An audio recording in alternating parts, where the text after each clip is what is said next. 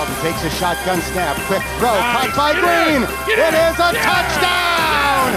Adriel Jeremiah Green.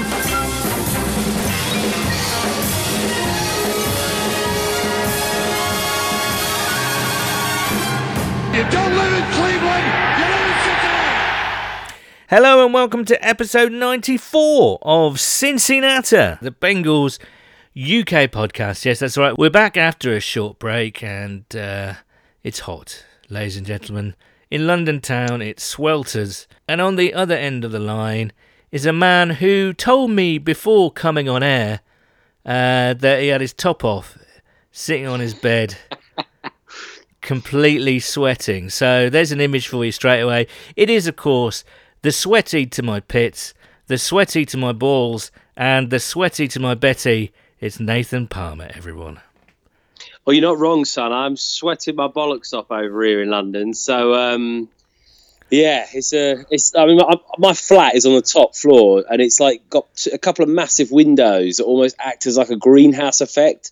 So I reckon whatever it is outside is probably an extra 3 or 4 degrees in my flat. So, yeah, I'm not doing too well.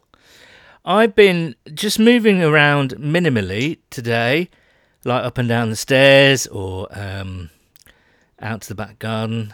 It basically causes me just to sweat like anything. Again, a beautiful image, I know. And our American listeners must be finding this hilarious because I think it's about 91, 92 degrees Fahrenheit today, which is kind of usual for people in Cincinnati and Ohio and northern Kentucky around this sort of time. But us Brits just, I don't know. We don't have aircon though, do we? Like they all have aircon out in their posh gaffs in the States. I know, we do not have, I was going to say air conditioning is an app. I don't know anyone, literally anyone, with air conditioning in their houses. In their cars, yes, but not everyone has aircon in their cars. I don't. I just have to roll down the window and hope for a nice breeze. Is your Porsche not got aircon, Sam? No, I chose against it. I went for speed over features, Nathan. Fair enough. But yeah, it's a hot one, and it has been a hot one. Well, hot for most of the week. I was in Wales last week, and it was lovely and early 20s and slightly drizzly. And I've come back to London, and it is one big urban greenhouse, as you say. It's yeah, it's a hot one. But anyway, we shall continue. How was your Welsh adventure, my son? Did you have Nathan, any exciting experiences that are above the belt that we can share on this podcast? Well, Nathan, I went to Wales last week, and I went in search for Jordan Evans. But I asked the man about Jordan Evans, but he said his name was Daffyd, and his wife was Mefanwy. So I couldn't find Jordan Evans. Anyway, yeah, that's basically what I was doing all week. I was doing a Welsh accent, determined to nail a Welsh accent. And I think I've still got some way to go, to be honest with you. But pretty good effort, that, son. It's better than my impression on like the last episode. So hats off to you. Yeah, it's funny. You had to sort of remember not to do it to Welsh people because they'd probably kill you. No, what do we do? There's nothing much of it. We camped in a really lovely place just near Oxwich Bay, overlooking the bay, and the beaches on the Gower Peninsula, on the Gower, are just absolutely fantastic. They're so large, and they go on for miles and miles. But unfortunately, we got about a day and a half good weather, and then a couple of days of pretty poor weather. But, we did pretty well. We went out, lots of coastal walks and, all that kind of stuff. Ate too much fish and chips. And apparently in Wales, rissoles are a big thing. Have you ever heard of rissoles? I have not heard of rissoles. Enlighten me, my son. Well, they're like a patty, really, like a meat patty stuffed with lots of, I think, bits of potato and all sorts of stuff. But I hadn't heard the name rissole or the word rissole for, goodness me, it felt like a real 70s or 80s food. Do you know what I mean? That had disappeared. But in Wales, they're all over them. They love a rissole. They love a rissole in Wales. They do. But it was lovely. It was a lovely change of scenery. And how much was it for a pint in Wales? Do you know what? I don't think I had a pint in Wales. Really? I just bought a bottle of rum with me to the campsite to help keep me warm. Yeah, that's fair shout. But it was just a really nice change of scenery. And now back to London and the thing that we love, which is the Bengals. Episode 95 as well, son. You know what I mean? Like, cracking along, aren't we?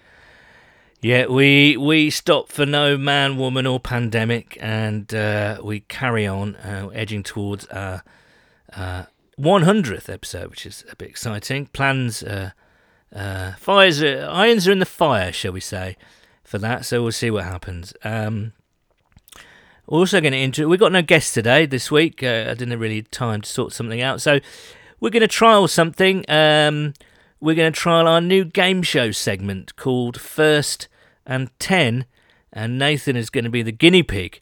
So if anyone wants to come on, we'll be doing this intermittently throughout the season, you would imagine, and it's a general knowledge quiz based on an American football field. So if you want to be involved in the future and come on and try and pit your wits against First and 10, then do get in touch with us at whodate_UK. But in the meantime, until Nathan gets all the questions wrong, we will talk about the Bengals, because there's a bunch of stuff that's happened since we last spoke. And where do you want to start, Nathan? Let's have a talk about old Josh Tupou opting out. I think that's probably an interesting topic to start with, because I think we always, I think most teams across the NFL have had a couple of players that have opted out. I know the Patriots have had more than many, but a real shame for a young up-and-coming player on the defensive line to opt out. I think Josh played well last year, really showed some potential. I remember back at his play where he managed to get Lamar Jackson in the open field was one of the highlight plays of the season, actually. But yeah, real shame. I mean, completely respect his decision, but a shame for the team, I think, going into this season. I agree. I like Josh Tupou, and you're right. He did flash last year, and I thought his re-signing was a good bit of business for the team. Really solid backup to DJ Reader, and especially if they want to go heavy up front with Reader and Tupou, that's a pretty impressive sort of run-stuffing duo there. But Josh decided to opt out, and we don't blame him at all. But Ryan Glasgow was also cut as well. He failed a physical. And I thought that was a real shame, because once again, whenever Glasgow's been on the field, which admittedly hasn't been often enough sadly because of injuries, again, no fault of his, the team looked better, and he looked a really solid player. So suddenly, having a good-looking rotation on the defensive line, especially in the middle there, we've now lost two, I would say, pretty solid players. So that was obviously a problem, really, and suddenly an area of weakness. And it looks like the Bengals have addressed that by going out and signing former Detroit Lion and Green Bay Packer and former Pro Bowler Mike Daniels. So, they've obviously recognised that was a bit of a weakness because of Tupou's opt-out and Glasgow's cut. So how do you feel about Mike Daniels, I beg your pardon? Yeah, I mean, certainly a bigger and more exciting name than a lot of people out there I know wanted Domata Peko to come back. And whilst that's the romantic option, and Peko had some fantastic years in Cincinnati, a brilliant character and leader on and off the field, I think from a sort of production standpoint, his best days are behind him. And I think Daniels certainly offers a higher upside than Peko. So I'm glad the Bengals have gone out there and made a bit more of a splashy move in that area. I mean, a lot of us were very excited about the defense, going out there, getting DJ Reader, obviously Geno Atkins, Carlos Dunlap, Sam Hubbard, a real formidable front four. And I think with, like you said, Tupou and Ryan Glasgow not being available this season, all of a sudden that does present an area of need. So I think Daniel's a really good, sort of rotational piece. I read mixed reviews about him in his last season in Green Bay and his production in Detroit. You read a bit online, bit of a mixed review, but I think overall he's 31 years old. He's still got, he still should have a few years left in the tank. So I think overall for the Bengals, it's a smart move. And the other thing that I think it signifies that is interesting from an ownership standpoint is the natural move the Bengals would have made. You could have almost telegraphed it would have been to go out there and pick up someone they were comfortable with, someone that was available, someone like a Dominic Peko. And I think for them to go out there and make the more expensive signing, I would imagine, and the higher upside potential in someone like Daniels that's outside the organisation, has never been in Cincinnati before, I think is a really positive move. So, I hope it works out, and I think it will give some veteran leadership and talent to that D-line. Yes, absolutely. Of course, I think Mike Daniels has ties with Al Golden, our new linebackers coach, because he worked in Detroit. So there was a connection there. But there has been a few sort of jiggery pokery in terms of roster, and they've waved our German friend. It's Auf Wiedersehen to Moritz Böhringer, tight end, and I believe undrafted free agent rookie Devwell Whalley at running back. And then they also added a few other exciting additions. Wouldn't you agree, Nathan? Absolutely. I don't know who. Well, we should also go back and say that it wasn't just Josh Tupou who opted out. I mean, if you look at the Patriots, I mean 8 or 9 players have opted out. And actually, the Bengals have gotten away with it a little bit. No starters. I mean, Tupou was a rotational piece on that defensive line. And also Isaiah Prince, the second-year player on the offensive line, opted out. But he's hardly a starter. So I do think we've gotten away with it a little bit. 100%. And I mean, the other thing I think you got to think of is a lot of people out there were speculating on the fact that Geno Atkins could opt out. He's obviously got a young family, on plays on that defensive line, and I think has some sort of sickle cell trait as well, which I think potentially poses a slightly higher risk. So good news for fans that Geno's available to play this season, and obviously massively fingers crossed that he's healthy and that he can contribute.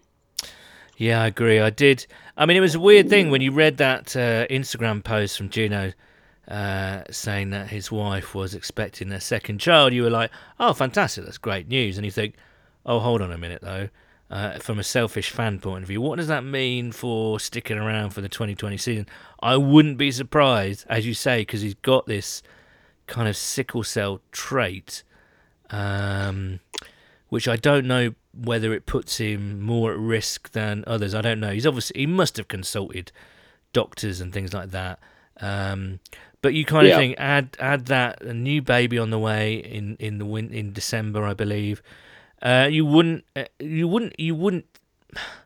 be surprised if Geno opted out of this season, I don't think. But yeah, thankfully he didn't. So we get to see Geno Atkins and DJ Reader, who's been lavished with praise by Lou Anarumo in press conferences recently, saying he's, the club hit a home run when they signed DJ Reader, because he's just been absolutely fantastic so far in Zoom meetings and on the field. So yeah, we did sign a few players, Nathan. We signed Brandon Allen, the quarterback, the ex-Denver quarterback. Of course. And we also signed Tristan Vizcaino, the kicker. You're really going through the back of the roster here, something. There's no leaves that are not turned over on Cincinnati. We've got you covered across the roster here. Well, yes, but I think they're important, and I think these two signings are interesting because they're very much of the time signings. You know what I mean? They're very much now signings, because if this pandemic wasn't going on, there's no way we'd be signing Brandon Allen, I don't think. I don't think we'd be signing Tristan Vizcaino as well, to be honest. But those two positions, kicker and obviously quarterback, there's only one person. Well, quarterback is obviously the most important player on the team. So, and we've discussed this in the past before, what if Joe Burrow tests positive for coronavirus and he's got a quarantine for 2 weeks? What happens then? Are you comfortable with Ryan Finley and Jake Dolegala? Probably not. So at least Brandon Allen has some NFL starting experience, and he has ties with Zach Taylor as well. Not exactly a super veteran play caller. I think he's only been in the league 2 or 3 years, but I think it's a necessary signing as an insurance signing, really. I think the bigger than Brandon Allen, I mean, for me, and this is a question to you, son, a lot of people on the Bengals have got a bit of the sort of excited soft spot for Jake Dolegala. Yeah, me too. He flashed a bit last year. He's a big lad, big arm. It's going to be difficult for him, isn't it? Because obviously now there's 4 quarterbacks on the roster. There's no preseason. That's really where someone like him would have had quite a bit of playing time, actually. So it makes you wonder, doesn't it? How many reps is he going to get now? Is he going to have his chance? Is he in danger of making that roster? Because Brandon Allen obviously has got starting experience in the league, which will go for him. And it's how is Jake Dolegala going to really sort of show that potential upside that kept him on the roster last year? I think it's a difficult, slightly uphill journey for the geezer. Yeah, I agree. And it's such a shame because I did think he had something. Whether he fits into... It feels like more of a throwback quarterback, if that makes sense. He kind of stand in the pocket. He is mobile, but not. He's got a huge arm, and he is a stand in the pocket, chuck it around sort of guy. Whereas the trend these days is for a much more mobile quarterback. And I think just Jake's story last year made you warm to him. His journey to being drafted made you warm to him. But you're right. I mean, this is where, fringe players, on the bubble players, have their chance to impress, in pre-season. And there's not going to be a pre-season. So, and now signing another quarterback, which I think is absolutely the right thing to do, even if it is just for insurance purposes. And by all accounts, the Bengals are sort of keeping the quarterbacks apart. They're wrapping them in cotton wool. Not literally, that would be weird, but in terms of keeping them in separate rooms and staggering their entrance into the building for kind of film work and all the rest of it, because they know if one of those quarterbacks goes down, then it's trouble. So I think the signing of Brandon Allen makes perfect sense to me. And also, I think the signing of Vizcaino also makes perfect sense as well, because there is only one kicker on the team, and if Bullock goes down, then I'm sure plenty of people will be celebrating, but that's a problem. That is a problem. So again, I think it's a smart move by the Bengals. Yeah, fair enough. And I mean, obviously, that sort of brings us nicely, as you would usually say, Stan, it segues us nicely on to... Does it? I think it does. Go on. Nicely on to just the whole topic today of college football and the issue of what's going on there. Because obviously every week and every podcast the last few weeks, we've been talking about, is there going to be a season? What does that look like? And by all accounts, the NFL seems as if it's pressing forward to meet its start date in September, but obviously some crazy news coming out of college football with a few conferences potentially suspending their seasons. Yeah, I don't know, man. It's basically a mess, isn't it? There's only one word to describe it. It's a complete mess. There is a valid argument here to say that players and staff would actually be safer in their own little college bubble and on the circuit than they would in the general community. Transmission of COVID in the States is still, it's ridiculous, frankly. And again, I don't want to go into the politics of it or the attitudes of a minority. It's not even a minority, is it? There's a lot of people out there who are still not taking it seriously and quite obviously think it's some big conspiracy for whatever reason, but I'm not going to get into that. But if you've got a sporting circuit where you're not mixing with the general community, you're only mixing with other people in your facility and you're getting tested twice a week or something like that, then there is a strong argument to say that that players and staff are actually safer in that kind of, I'm not going to call it a bubble because it's not a completely COVID-secure bubble or a bio-secure bubble like we're seeing over here in the cricket. But it is semi-bubble. That's a great impression of a bubble there, my son. I Thank really you. enjoyed that. Thanks, I'm sure man. the viewers that'll be their highlight. Yeah.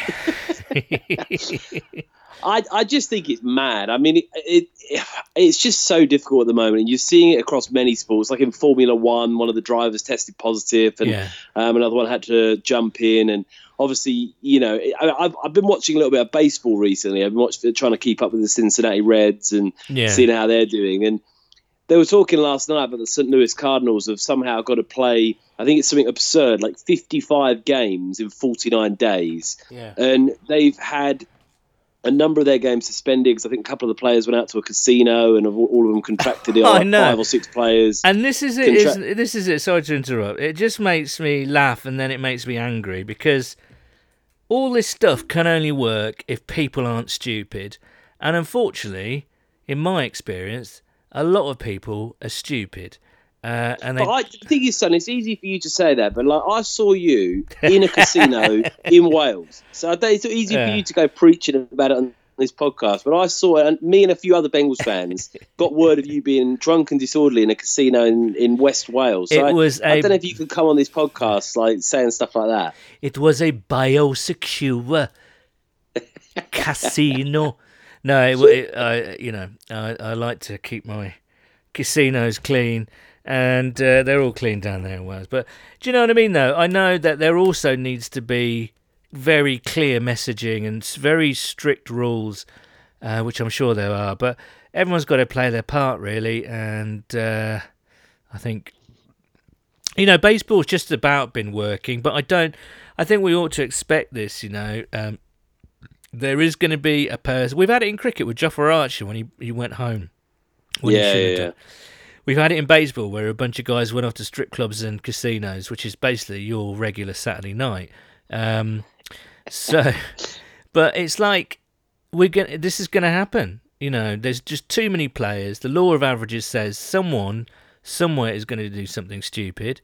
Someone somewhere is going to stick to the rules, but because of the nature and because of the high contagiousness of the virus itself, someone is going to come down with it. And I think that has to be expected during this season. Now, they seem to be marching forward. We haven't even spoken about Joe Burrow yet, but we will come to that. They seem to be marching forward, but I think it's an imperfect thing. It's an unprecedented thing, both in terms of what we've experienced before and what we have had to take care of and look after and navigate. And also the disease itself is something that we've never really seen before. So there's going to be massive bumps in the road throughout this whole season. I think it's just crazy for, let's say that, I was reading just before we came on the podcast about the Big Ten potentially suspending its season and stuff. And if the season doesn't go ahead and the players don't play, Joe Burrow came out on Twitter about an hour or two ago and said, look, if I hadn't played last season, I might be looking for a job now. Yeah, absolutely. Because, he really, like the season before last, was basically seen as like a sort of, day 2 or 3 prospect before he had his incredible season. So, for these players that are sort of, fighting for their jobs, going into their final year or their second year or whatever else, it puts them in a crazy situation. It also means they wouldn't have played competitive football for nearly 2 years by the time that it rolls around to them playing again. Absolutely, the draft process for next year could be a complete and utter mess because, again, players haven't played. What are you taking them on? How good they were 2 years ago?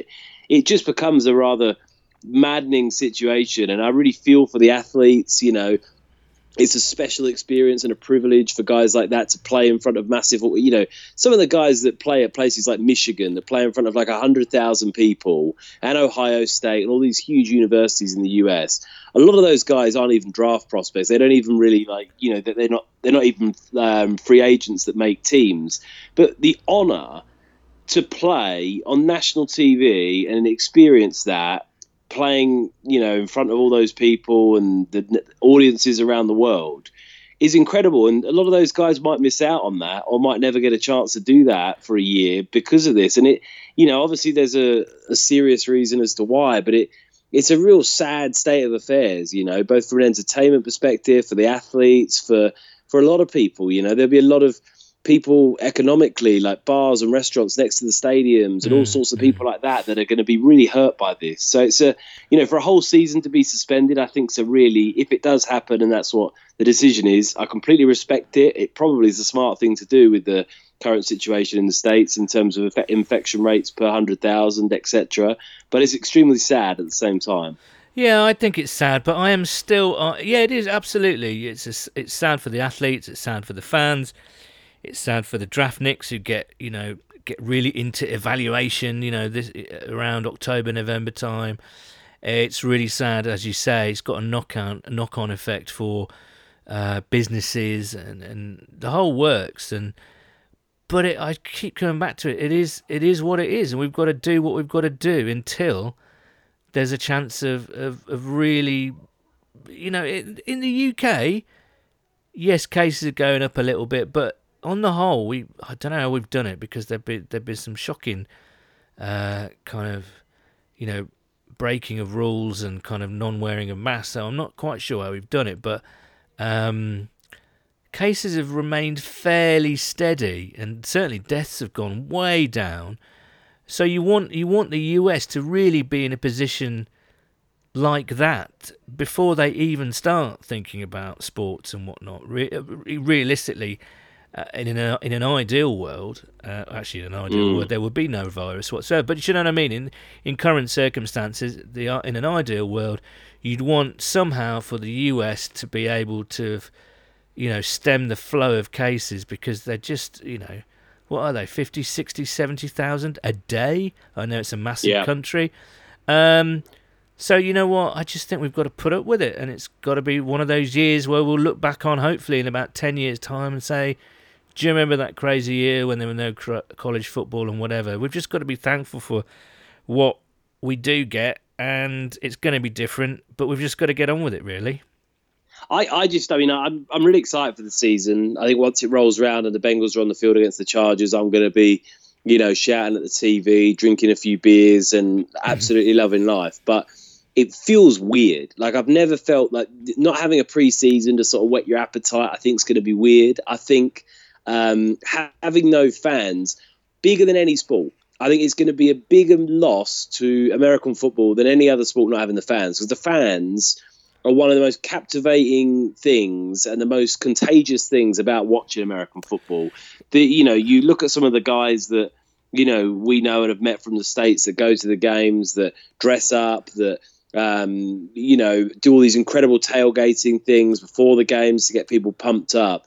And I think that enthusiasm and all of it is so contagious to the game day. And, the noise on the field is unlike any sport that I've ever experienced. But, going to games in the US, it's just an absolute racket and just provides such an incredible atmosphere. And I think that for a short season, being obviously only 16 games and no preseason, it's going to be a really bizarre atmosphere with no fans in the stadium, more so than cricket, more so than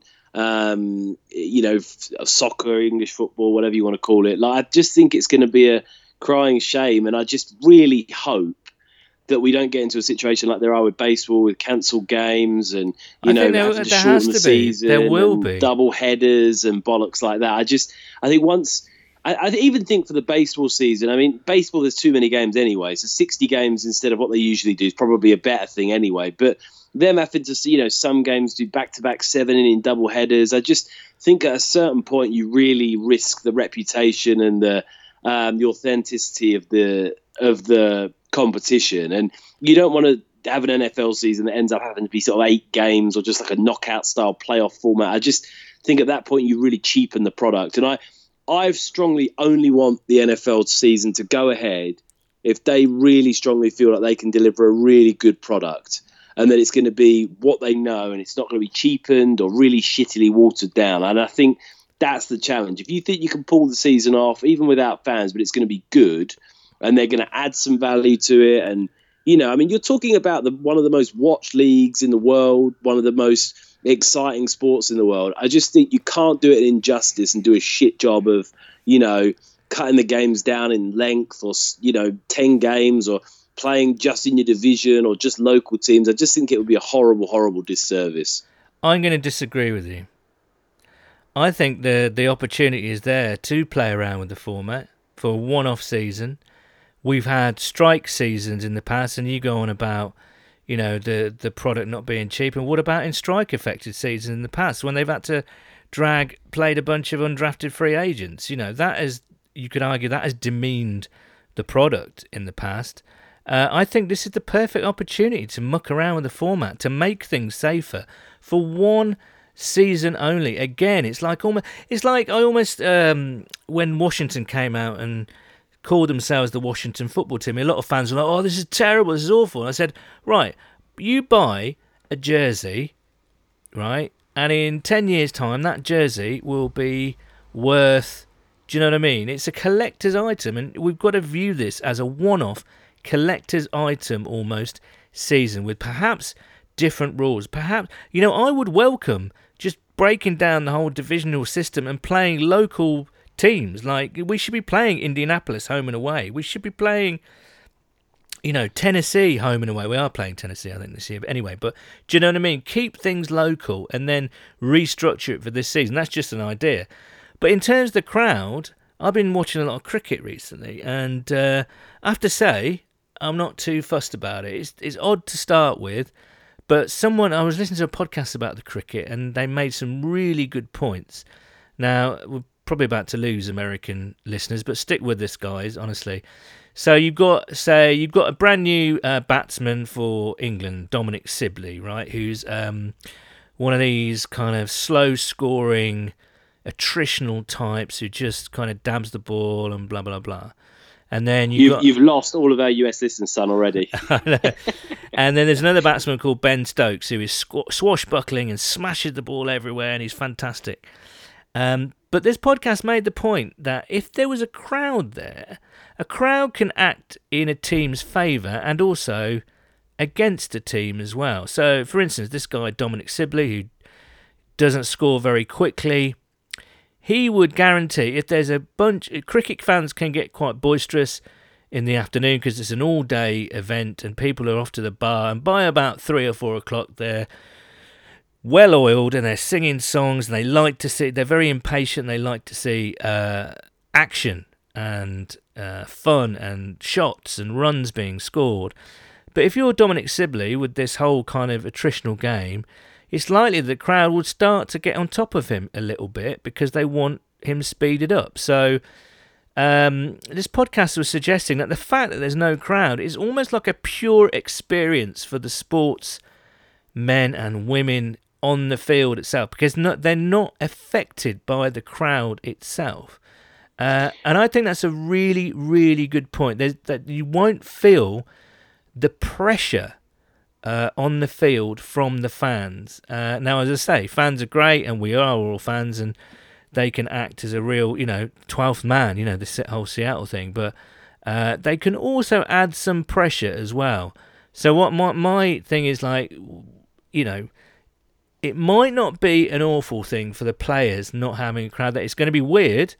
But I've also seen Fox debut, I think it's Fox, debut some stuff in baseball where they actually sort of superimpose crowds onto the broadcast, which is quite cool. It's proper special effects. So I think my point is, I don't think it's going to be as bad as all that. Of course, it's a shame. We want fans in there. We want to feel the atmosphere and whatnot. But if it has to be like that for this year, then we've got to put up with it. Yeah, I know what you mean. For me, the NFL is a different ball game to a lot of other sports out there. It's not a very big season anyway, and I just think if it gets into a bit of a farcical, I mean, I'm not a big baseball fan by any means. I've watched a few of the Reds games this year. I've got quite into it. It's been quite good. I mean, let's be honest, baseball's not exactly the most well-attended game anyway, so the lack of fans is perhaps not as damning as it would be for other sports. But I think when you start seeing this stuff with St. Louis, and a lot of people are saying with the Cardinals now, they're like, well, I don't know if they're going to be able to finish this season. That's saying there's no other delays and they've still got to be playing more than one game a day. there just seems to be this like insane rush to get these games done. The NFL's not even really talked about suspending the season or pushing it back a few months to where the situation might be a bit better. And I just don't want them to risk the integrity of it. I don't want them to. I just don't want it to become a bit of a soap opera where games are getting postponed, they're getting played on weird nights of the week, but and they're then going to have to be. Nathan, the Bengals are going to play 2 games in 5 days because that's never going to happen. A load of guys from the practice squad. I don't know. For me, as a bit of a purist and I have a love for watching the game. Well, we all do. I just don't want it to descend into some sort of poor spectacle, basically. Well, we'll see. I would say grit your teeth and get on with it, basically, because we're going to have to. Because I say this, hopefully this is a one-off year, and by this time next year it will be kind of back to normal-ish. I just can't see why they've got so much time to just suspend it. I just don't get postpone it, just knock it back. I just don't get it. I'm with you, but. And I just don't think that's really. But I really don't get it. Like with the Premier League, well, it's money, isn't it? It's and all these money, leagues, and it's Say again, sorry. It's money, isn't it? It's all about money and economics and where it fits into the grand scheme of things. The NBA's been, about to start in their kind of weird Disneyland bubble, and they've not recorded any positive. Test. But we've been talking about this for a long time, Nathan. We need to crack on. Hot topic, my son, isn't it? Hot topic. It is a hot topic. We could carry on, but we shan't. We'd be interested to hear all our listeners' views. What do you think? Are you with Nathan? Do you think you don't want to see it messed around with too much because you think it will demean the sport, or are you just like me? Is like, well, we've just got to get on with it. It is one of those things. We haven't even mentioned Joe Burrow yet. Who? Some new quarterback for a team in South Ohio. Mate, he's looking pretty smart in his gear, isn't he, Joe boy? He's looking. How excited on a scale of 1 to ejaculation were you when you saw Joe Burrow throw a ball to AJ Green? I'd say solid 8 out of 10. A solid 8. I think I was probably a 9 out of 10 excited when someone put the Stone Cold Steve Austin music in the background of him walking out onto Paul Brown Field. That was out to Paul Brown Stadium. That was one of my favourite videos I've seen in a long time.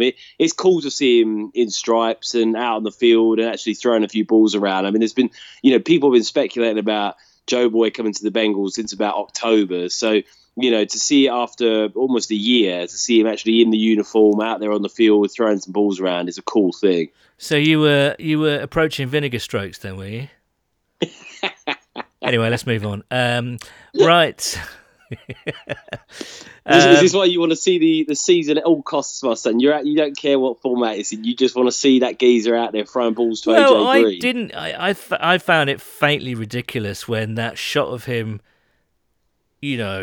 out the door and then walking towards the tunnel onto the field at PBS. I get why I was excited. It's like, yes, he's in a Bengals jersey, great.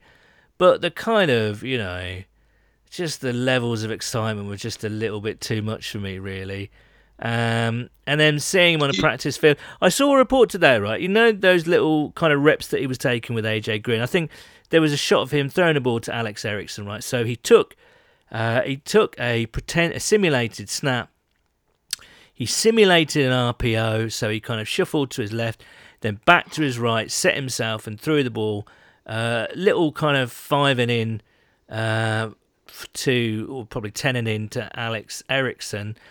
And some geezer was like, it was the most basic thing I've seen. Every quarterback does that, whatever. And there's some guy was like, just look at this guy's footwork. It's absolutely out of this world. It's kind of like, no, it's not. It's like the most basic repetition you could ever see.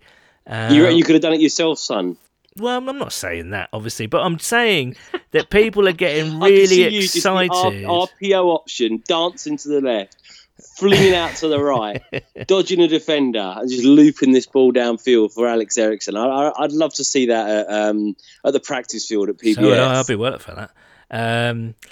But yeah, Joe's in stripes, and it is great to see him in stripes. But I'm just totally not into this kind of overhype overexcitement. It's like, right, now he's on the field. Now the hard work starts in building the chemistry with his receivers, building chemistry with AJ Green. Properly learn, he's learned the playbook by all accounts. He's been fantastic in Zoom meetings. He's highly intelligent, got a high football IQ. Fantastic. Now the hard work starts because he's got not a lot of time to get that chemistry with his lads and stamp, put his mark on the team.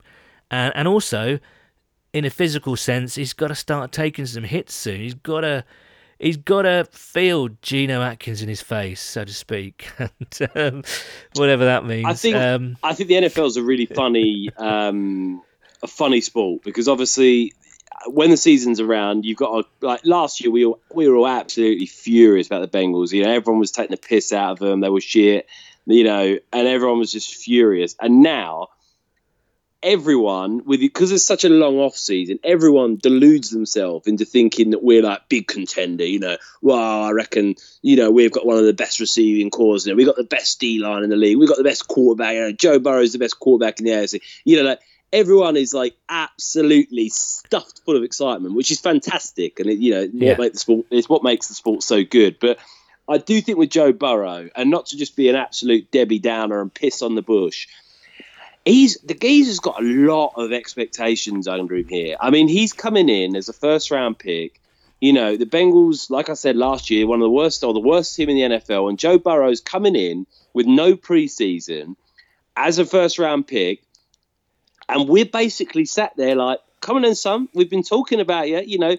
Everyone, even there's a couple of people in the press that said he's going to struggle, but mostly, certainly before he got drafted, everyone was absolutely pumping smoke up Joe Burrow, the best quarterback to come out in 10 years. He won the Heisman, he won the national championship, fantastic player, says all the right things. Coaches have said he's been brilliant. I mean, this guy has got absolutely unbelievable amounts of hype coming alongside him. And I hope he can back it up or at least do a good job because they're big shoes. And by all accounts, he looks like he's going to fill them. But, when Zach Taylor came in last year, he talked a fantastic game. We had him on the podcast. He was very exciting. He's very confident. He said the right things. He had the right work ethic. He came from Sean McVay's tree. So everyone was like, this guy's one of the youngest minds in football. There was all articles written up about him saying he was fantastic. We won 2 games. So I just think with Joe Burrow, I'm really fucking excited. I really am. You're swearing a bit tonight, Nathan. I've lost it, mate. You've it's lost this heat. It's the heat's getting to me. I agree. It is exciting. I'm really excited, but I think that we just have to sort of let him excite us first. Yeah, we've got to give him time. Let him throw some good balls, and then we can really, the excitement can really build. Well, there you go. We've just rattled on for about 3/4 of an hour of nothing in particular. But anyway, that's what this podcast is about. So. Absolutely. Let's play First and 10.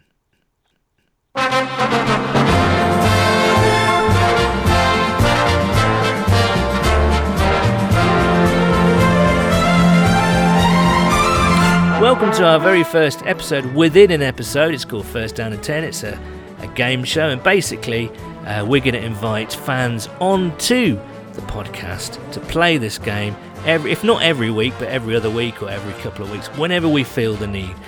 So basically the rules are this: a player starts out at his or her 20-yard line and they've got 12 questions to score a touchdown. Now you've got 4 downs as per usual, and each question you can choose the length of movement. So you can choose an easy question, which equals a 5-yard gain. You can choose a medium hard question, which is a 10-yard gain and a first down. Or you can go for the lot, a super hard question. You can go for it at any time. And there we go. Is that clear, Nathan? It is clear, my son. Right, you're on your... Let's go. This is a bit of a trial, so if it's rubbish, I do forgive me. Right, Nathan, you're on your own 20-yard line. Which type of question would you like to go for? An easy question, which will move you 5 yards, a medium question, which will give you a first down and a 10-yard gain, or would you like to go for it all and a touchdown straight away? And don't say straight away. I'm going easy, son. I'm checking it down here, trying to get 5 yards. All right. You know. Okay, your first question, first down and 10 from your own 20-yard line. Which football team plays at Carrow Road? It's Norwich. Correct. So that's a 5-yard game. So it's a 2nd and 5 at the 25. And you've gone 2 questions in. So what are you going for now? I'm going for the 10-yard zone. I'm trying to get this down inside the goal to go. Right. In The Lion King, what was the name of Simba's father? Oh fuck! Oh, No swearing, please. It's a family game show. Oh, Gonna have to hurry. There is the clock. Mombasa. Oh my! Oh, so close, man. It's Mufasa.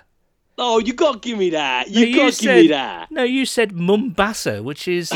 No, that was a dodgy line. I said no, sorry. Right. You got to give me 5 yards for that. No way. Right. I've just thrown the challenge flag onto the field. Sorry, there are no challenges in this game. 3rd and 5. Oh, what are you going? Brutal. What are you going for? 3rd and 5, an easy. You could go for an easy one to get the first down. Easy, 100% going easy. All right, I like it. What is the capital of the Czech Republic? Prague. Correct, and a first down. 1st and 10 from your own 30. You're 3 questions into this, Nathan. What's next? At my own 30? Yeah. I thought you started at the 20. No, your own 20, and you've got to move 80 yards. Oh, Jesus. Yeah, Oh, exactly. Sorry. I thought I was at the opposition's 20. Bloody hell. Michael Barrett. Goodness me. All right, I'll go for a medium one then. I thought I was taking this nice and leisurely. I didn't No, realise I son, was you've at my got own 12 20. questions. Right. Malcolm. I better get a move on. You better get a shufty on, mate. You better start dialing up some players here, son. Malcolm Little was a civil rights activist also known as... I got Scooby-Doo. Think of the first name now, Nathan. I don't Say know. it again. Malcolm X. There you go. Correct. And a first down. So you've got 1st and 10 from your 40 now. And you've caught This is getting good, isn't it? 4 questions in. This is exciting. Easy or medium, or do you want to go for it all? I'm gonna go easy, actually. You know. Okay, he's playing it easy. Who is the Bengals' all-time leading receiver? Chad Ochocinco. Correct. 2nd and 5 from the 45. This is 2-minute offense. How many questions have gone? I'm enjoying this. How many questions have gone? 5. You've got 12 to get. What are you going to go for? 2nd and 5. I'm going to go easy again. All right. Which former England international footballer presents Holmes Under the Hammer? Or co-presents? Dion Dublin. Correct. And a first down. 1st and 10 from midfield. You're halfway. I'm going for the medium one. All right. Bologna is a form of what? And I'm going to be quite specific on this one. You can't just say meat, which I've just given Sausage. you a clue. Oh, he's got it as well. Oh, I would have got that without you saying meat. Right, you're into enemy opposition territory. You're at the 40-yard line. 7 questions in. 1st and 10. What are you going for? I'm going for a medium. Okay. Who scored most touchdowns for the Bengals in 2019? Obviously, you can't say the quarterback. No, it's got to be a skill position player. Yeah, it's not like throws, but actually scored touchdown. Oh, Tyler Boyd. No, it is Joe Mixon with 8. Oh, shit. I should have got that. 2nd and 10. You're 8 questions. Only 4 to go. What are you going for? I've got to go medium. 2nd and 10. Who assassinated Abraham Lincoln? It's a tough one. Lee Harvey Oswald. No, that was Kennedy, wasn't it? I can only take your... Shall I take that? No? Is that your final answer, Nathan? No, I pulled out. It was like a swinging baseball. I pulled out. I got Okay. away with it. Go on. I don't know, to be fair, so I'm gonna have to pass anyway. John Wilkes Booth. Tough question, that one. That's a good one. That's a good question. You're still at the 40-yard line. You're on question 10. It's 3rd down and 10. What are you going to go for? Got to go medium, son. Gotta go medium. Who won the men's singles at Wimbledon in 2019? Oh, my word. Djokovic. Oh, he's only pulled it out of the bag. Get in there. Question. Come on. Right, you're at the 30 and you've got 2 questions left. I can't make it. I'm going to have to go for it, aren't I? Wow, that's right. You are. You're going to have to. So I'll go for it. It's a really difficult question as well. Oh, my God. Okay. This is for the touchdown and the win. What is the US state closest to Africa? It's really... actually, that's too difficult, to be honest with you, so I'm going to give you another one. Well, hang on. No, I've got it. Go on, then. Think about the eastern seaboard, where things sort of jut out a little bit. No, What is the US state I'm gonna closest to Africa? Puerto Rico's not a state. No, it's not. No. So I think it's not that. I'm going to say Florida. Wrong, I'm afraid. It is Maine. Really? That's right. Oh, that's a good one. You're still at the 30 and you've got... It's second down to 10, but this is your final question, unfortunately. I'm going for it all, some. Dial it all up. I'm going Hail Mary. All right. Tamla Records is the former name of which well-established record label? Tamla Records is the former name of which well-established record label? My music knowledge is shocking, son. This could be Virgin Records. Afraid not. It's Motown, my friend, and that is it. That's the end. You stall. The clock runs out. Busted at the 30. On the 30. A great effort, but 12 questions. So there you go. There's our very first episode of First and 10. I think that worked, didn't it, Nathan? I enjoyed that. That one about the one closest to... I thought you were going to try and trip me up, and I was going to say Puerto Rico, but... No. I thought Florida. I really thought, but the globe. It's not a flat Earth, is it? So no. Right. Yeah, very good. I enjoyed that, Sam. Good. Well, hopefully we'll be introducing that from time to time. First and 10. There will be prizes available, as I say. We'll top all the scores, and whoever gets the closest, or whoever scores a touchdown with the least amount of questions, will get a prize. But we'll see. That could be fun for a while, couldn't it? Anyway, let's get to our correspondences. Let's wrap this up. We've already been going almost an hour. Thank you so much again for sticking with us this summer. And weirdly, we're almost approaching the middle of August, and then, we're almost a month until under a month until the start of the season, which is insane. Let's face it, it is insane, but hugely exciting. So thank you for the correspondences. You can get us at Houday_UK on Twitter and Bengals UK on Facebook. Let's start with John Lucarotti at Living La Vida Luca. Solid handle. Great work with the podcast through the lockdown / summer, guys. Which UK football team do you reckon best matches up with the Bengals in terms of prestige, success, fan experience? As a Derby County fan myself, the two seem fairly similar to me, but I wonder what others think. Now, I had a theory a little while ago when we were, qualifying for the playoffs every year, that we, but not getting anywhere, we were the Arsenal of the NFL, who would consistently qualify for the Champions League, but then not go very far. Now, obviously, things have changed so much, a lot, actually. So we are, goodness me, an Aston Villa, perhaps, at the moment, just escaping relegation, but have had past glory. So I'm going with the Villa. I'm going to go West Ham. Always sort of, floating around, good fans, got a bit of an exciting sort of history and stuff like that. But, always sort of trying to sort of push towards the top of the table, but regularly find themselves sort of in the middle of the pack or slightly worse off. It's not a bad shout, actually. TJ Hushmanzada's Shiny Shoes at TJ Shiny Shoes was at a barbecue. I do like saying that. TJ Shiny Shoes. Who is TJ Shiny Shoes? Do we know TJ Shiny? Have we met him? No, probably not. TJ Shiny Shoes said, was at a barbecue the other day with some US friends who were truly appalled by the quality of passing they'd recently witnessed upon the heath by some Brits throwing a football around. Have you or Nathan anything to confess? Well, it depends when they saw it. I haven't. Both of us nervously hoping it wasn't when we were over there. Yeah. I don't think it was us, really. But probably would have been if it was about a month ago. I think we're due for another chuck around soon, aren't we, Nathan?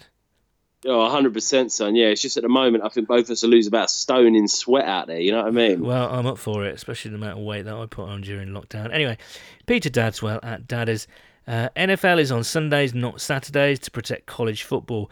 With that starting to fall by the wayside next season, I wonder if they may spread NFL football across the whole weekend. NFL would love to grab a bigger market share. Thursday football could move to Friday. Now, I would be hugely in favour of moving the Thursday night game to either the Friday or certainly the Saturday. And there's got to be a prime-time Saturday night game if there's no college football, I think. There has to be. That'd be fantastic. I would say yeah, but at the same time, especially in the UK, would it be like the games? I don't know, because they'd be quite late. I suppose it wouldn't be too bad. I'm just thinking, it's a like, Saturday night. You'd just be coming in from your strip club, so it'd be like, you know. But I almost wouldn't want a game on like 7 or 8 o'clock on a Saturday though, because it'd be like if you've got plans or you're out and about, you'd be a bit conflicted, wouldn't you? It'd be a sort of a difficult one. But I guess they would tend to. I suppose it depends what time they played them on the Saturday. If they were 1 o'clock kickoffs, or if it was like a late game, or it's certainly intriguing. And I would be in favour. I really like what they do in some of the European football leagues where they stagger the games a lot. So they do it in Spain and Italy a lot. So you have like 4 games on a Saturday all back to back. Yeah. So, you've got them one after the other. And then you've got the same on a Sunday, and then you have like 1 or 2 in the week. So they only have like 2 or 3 games that overlap. So I think if you obviously, college football's not going ahead, to have 7 or 8 games going on at once sort of Sunday might almost, it would certainly reduce the TV viewership. So the NFL potentially could cash in there, which would be very interesting. No, I'd be up for that. I'd be up for a primetime Saturday game because, you got Sunday, you could stay up and watch it, no worries. And do you know what I mean? I think it would add something. Yeah, if it was prime time, so it started at like 1 in the morning out here. Yeah, that'd be good. That'd be fantastic. You can have a few mates over for a few late beers, get a pizza in, and you wouldn't really mind the 4:38 finish, would you? No, exactly. Thank you, Dadders. Ken Davies at Ken S. Davies. Who is your favourite college team and why? I've developed a fondness for Ole Miss. As 1, I like the name. 2, they featured on The Season, which I enjoyed. And 3, they have a quarterback who cannot throw, which makes it interesting. It's not either me or Nathan, is it? Ken, I'm not sure. My favourite, I'm not really into college football, I have to say. I know there are lots of British fans out there who absolutely love it, on a par with the NFL, I'd say. But my favourite team is, if I've got one, is Louisville. I've been there a few times and I've got some friends there. And each time I've been there, the first time I went there, Teddy Bridgewater was QB.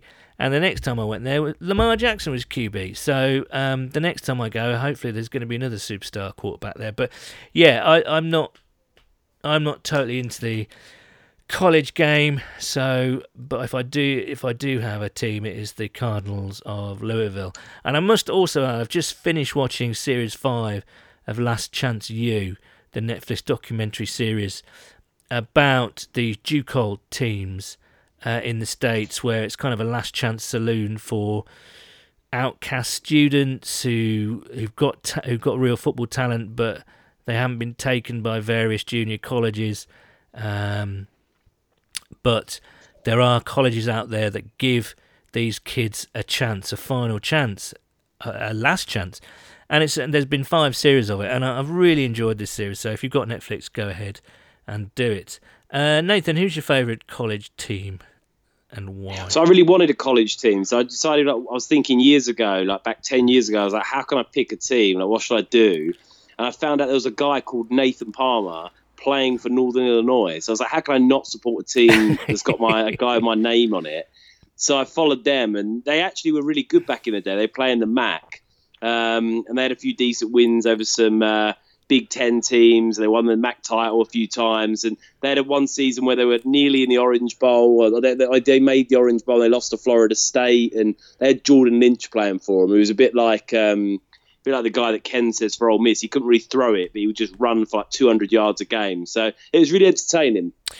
Thanks, Ken. I'm going to look out for that Ole Miss quarterback who can't throw. So it seems like my sort of quarterback, really. Certainly the same standard as me, anyway.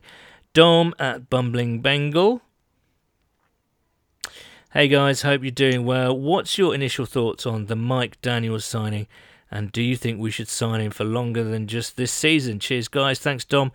I think we discussed it a little bit in the first part of the show. I do think it's a good signing on paper, certainly, don't you? And I think without Glasgow, although he will be 32 next year, so it's likely to be just a one-year stopgap.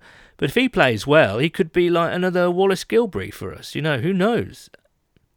Yeah, he's certainly got higher potential. You sometimes worry a bit taking a punt on these older guys that potentially, are on the way down. Have they got the motivation left? Have they got the, anything left in the tank physically? Obviously, a hugely demanding position to play. But certainly, like you said, on paper, it looks good and it adds some depth where we quite desperately need it. And ultimately, I think it's a much better signing than bringing Pecco back.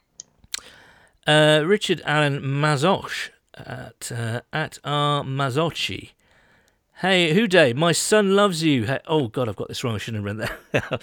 Basically, I'm reading these straight, fresh from Twitter, plucked from the orchard of Twitter, our Twitter notifications page. And I put on a picture earlier with Good Morning Football's Kay Adams wearing the Bengals top on Good Morning Football on her programme, looking resplendent, dare I say, and I think I do. And Richard Allen Mazoch was telling Kay that his son loves us. And I thought you were telling us your son loves us, which is slightly disappointing. I'm not quite sure why Kay Adams is attracting that much attention. Jamie at Trek White Beaster. So, you're the Bengals DJ at the next home game with a crowd. What crowd-pleasing bangers are you playing? Good question, I'd say. I love a bit of like EDM music, so I go a bit like Sunderland from Sunderland Till I Die and just be banging out EDM tunes to try and get people going a bit off their nut in between series. That's what I'll be doing. I'm a big sort of soundtracky guy when it comes to teams coming out. I really liked when they played the Star Wars music, the Duel of the Fates, when I think there's a few Premiership teams started playing that. It sounded really good, but I'm going to have to think about that one. Maybe some Napalm Death, I don't know. Moz at Mozar92. How nice is it for the front office actually being weirdly proactive? The Mike Daniels pickup, if it goes through, would have been our main highlight of the off-season. I've liked this way of deal-making. I'm not sure whether it's our main highlight of the off-season, Moz, but... he's saying it would have been back in the day, which I think he might have. Yeah, no, that's a fair point. Sorry, mate. Yeah, no, that's a fair point. Actually, this is the kind of player that we would have signed. 31-year-old rotational piece. He's right. Actually, that's who we would have signed in the past, and now we're signing him as a stopgap. You know what I mean? Someone who's going to plug a hole rather than someone who's going to start. So yeah, Moz, you're absolutely right, and I think. It's great to see the front office just putting everything into it and really transforming, certainly on paper, our team. So excited to see where this team goes, definitely. Yeah, 100%. And I hope some of these free agent signings pay off for the Bengals, because the last time I remember we spent decent money, it was Antonio Bryant, and I think that horrendous signing really sort of stopped the free agent spending. So I think if DJ Reader has a good year, Mackenzie Alexander, Josh Bynes, etc., have good years for us and are productive, maybe that'll keep the front office on the front foot in terms of being proactive and going and getting some exciting outside players for the team. Absolutely. And that's your lot this week. Thank you for listening yet again. We'll be back next week with hopefully an excellent guest. There's a few in the pipeline which will hopefully cause you to tune in more so than you usually do. Nathan, thank you for playing First and 10. Thank you for being a sport. We may even have an actual contestant to First and 10 that isn't you or I next week. So that's exciting. So things are bubbling, aren't they? The lads are back practicing. It looks as though the season will go ahead in the second week of September. So it's all go. So we're going to remain on training camp watch. Hopefully there'll be no injuries. So until next week, and in the meantime, it's a hoo-day from me. And a hoo-day from me. Cheers, guys. And it should also be noted that the views and opinions expressed within this podcast do not reflect those of the Cincinnati Bengals organisation.